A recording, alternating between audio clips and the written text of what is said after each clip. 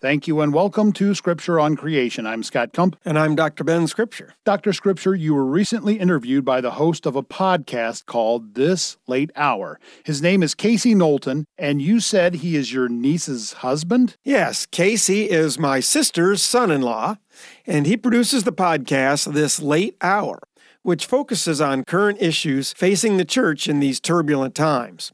And the name of his podcast reflects the perspective he and so many people have, that we are living in the last days. And of course, one of the things that affects the secular worldview when it comes to where we're going as a human race stems from its understanding of where we came from, right? Which is everything is the product of evolution. And that mindset is ingrained in our secular modern thinking. But it has also made major inroads into the worldview of Christians and their understanding of the history of the earth and mankind. The result being, for many Christians, a crisis of confidence in the Word of God. So you were interviewed by Casey with these issues in mind, and you felt that some of the discussion you had in the interview was appropriate for our Scripture on Creation radio program. Yes, Scott. So we're going to listen to portions of my interview with Casey Knowlton on his program This Late Hour, in which he asks me some questions about biblical interpretation, evolution, and the age of the earth. So let's roll the tape. Well, thank you very much for being with us. I'd like to welcome Dr. Ben Scripture to This Late Hour. And Dr. Ben, how are you? Oh, I'm doing just great. Thanks, Casey. It's nice to talk with you. It's nice to have you with us this morning. So one of the things that we've kind of been diving into on the podcast is, it's called This Late Hour. I just looking around and seeing what's going on in the world going, wow, things are not good. And, going back and looking at a lot of what some of the major ministries have been doing in the young earth field, talking about really the disintegration of the book of Genesis from really our theology, our churches. And so, many outside the church, and frankly, even within the church, kind of look at this young earth view as kind of this voodoo or some kind of weird, right, ignorant flat earthism. How do you respond to someone who would hold that view or come at you with that kind of a response? Well, I think that especially from the perspective of a worldling, somebody who doesn't believe the Bible at all, I would try to explain to them that they are taking an awful lot for granted. They are just accepting sort of the status quo out there from the scientific community, and they are not evaluating, especially the new kinds of evidence that are being produced from the scientific community, whether we're talking about creation scientists or the standard, world's scientific community. There are more and more challenges being mounted. And I would just suggest that they not take so much for granted and be so accepting, but maybe be a little more objective and look at the kinds of evidences that are out there and see the kind of challenges that are being mounted. These people that are doing the research, like I said, they're not by any means all creationists, but yet, for example, especially in the area of what we would call intelligent design, there are real challenges being offered out there.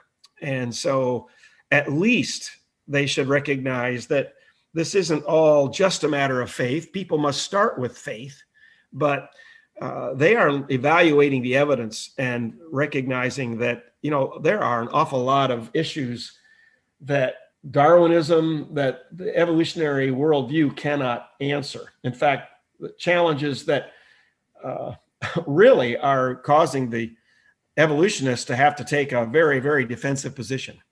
Sure. Then from the perspective of a person that believes the Bible, I would say you are not looking at the kinds of challenges that are being presented by the creation scientific community. You're just accepting what the world says. And I would really ask them to evaluate the kind of different evidences that are out there and maybe reevaluate their just virtual blind acceptance of, quote unquote, the scientific community.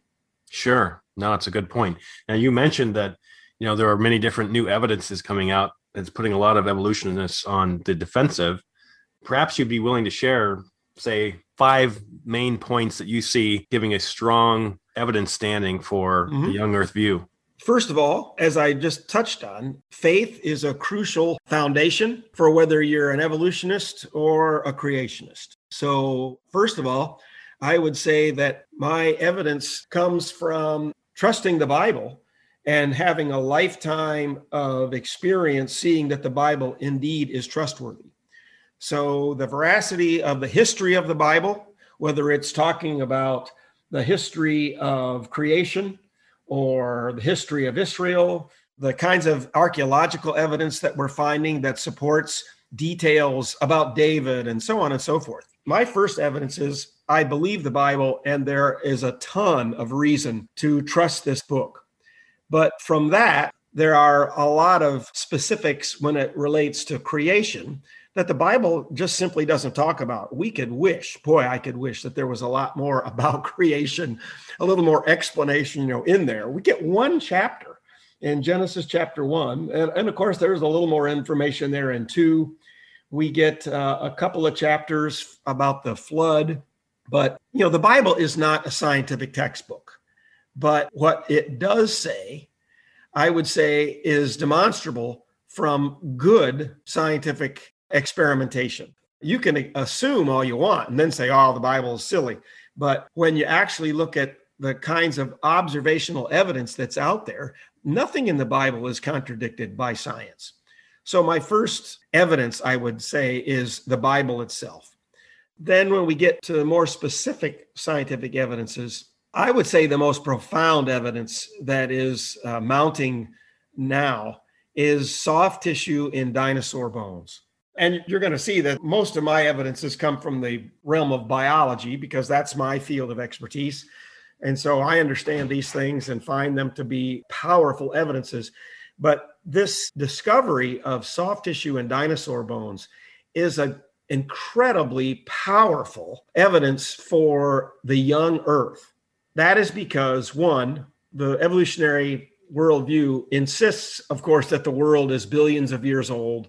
Right. That life is hundreds of millions of years old. In the arena of dinosaurs, especially, they went extinct 65 million years ago. So these bones that we're digging up, at a minimum, have to be 65 million years old or more. And yet, this isn't something that is unusual or there's some weird, quirky, wow, isn't it weird? We found this bone. It seems to have blood vessels and stuff in it. This is becoming common that we are finding soft tissue in dinosaur bones. So those blood vessels, those red blood cells, those literally nerve fibers have been sitting around in the rocks for over 65 million years. That's absurd. They've come up with some hand-waving explanation, which now we are even doing research to demonstrate that is not accurate. Things about, iron causes the collagen protein to cross-link and it makes it a little firmer, it makes it a little stronger. Well, that's all just so laymanish, if I could use that term. People go, iron. And so they get in their head the idea that, if it's iron, it must be able to last. That's nonsense. It does not enable protein to last millions of years. So what's the big deal? The big deal is, how do they ever come up with the idea that rock was 65 million years old? They're using carbon dating. Well, actually, they're using other types of radiometric dating techniques. And those techniques are the reasons why they say this rock is 65 million years old or 100 million years old. Sure. Well, when we know that rock can't be that old, the material that we're finding in it, in these dinosaur fossils can't be that old, then what does that say? That says that those dating techniques are wrong. And so in my mind, the proof, and I would use that it's virtually that strong of a term, the proof that these rocks are not that old because we've got soft tissue in them completely then throws out the results of these dating techniques that they're using to say that the rocks are 65, 100, even hundreds of millions of years old. This should be headline type news. It's held pretty under the rug. Because if we think back even to some of the popular pop culture of dinosaurs. The only way you were ever going to get blood was through a mosquito who happened to fall into sap and, got frozen into this little sap ball and preserved. I wondered how they knew that mosquito had just sucked on a dinosaur. Don't you? Anyway. Another mystery of the past. Of Jurassic Park, right? Yes. But this is the kind of thing that should be really all over, instead we're talking about UFOs, but what should be on, I would say, at least a good portion of the printed news. Hey, we're finding all of this soft tissue and, clearly we've been wrong about this. There seems to be just an iron-fisted grip on, regardless of the evidence, holding to that worldview. Absolutely. There's I would say, a feeling threatened that seems to come across from a lot of the secular community and as far as in the scientific field. What exactly is that about? And why is there this reluctance to just be honest with what the science is showing? Well, if the trust that the scientific community puts, and when I say scientific community, I'm talking about the majority who indeed are evolutionists, okay? Sure. Their worldview absolutely depends upon deep time. I would suggest that comes from much more of just, well, to put it bluntly, an imagination. It requires the idea that you can just sort of imagine, well, if you have enough time, anything can happen. And so to present these ideas, you've sort of got to have in the background, well, we're talking about 100 million years that these attempts could continually be made, whether we're talking about chemically or geographically or whatever, geologically, I should say. So it requires sort of this vague understanding that, well, given enough time, anything can happen. So if you take that away, the masses are just going to abandon this whole idea of, well, yeah, you could get a fish to evolve into a lizard, into a mammal, into a monkey, into a human. Right. They know better. So you've got to have this idea that, well, yeah, there's a lot of time out there, so anything can happen. If that becomes challenged, if that is abandoned, then the entire theory of evolution, just the whole imaginary aspect of it, the story of it, falls apart. And you just can't have that. So it is held on to, and any challenge, any real trustworthy challenge, a viable challenge of that time frame, will just cause the whole thing to collapse. So that's why they hold on to it so strongly and don't even want to talk about it then when there is a viable challenge being made. Well, Dr. Scripture, that's all we have time for in our program today. You were in the process of presenting 5 main evidences for a young Earth, but only discussed 2 so far. Well, yes, Scott. So we will continue with more of the interview next time. But to conclude today's program, I'd like to read what Paul said about being influenced by the world in Romans 12:2. And do not be conformed to this world, but be transformed by the renewing of your mind, that you may prove what the will of God is, that which is good and acceptable and perfect. And that's not what I say, that's what Scripture says.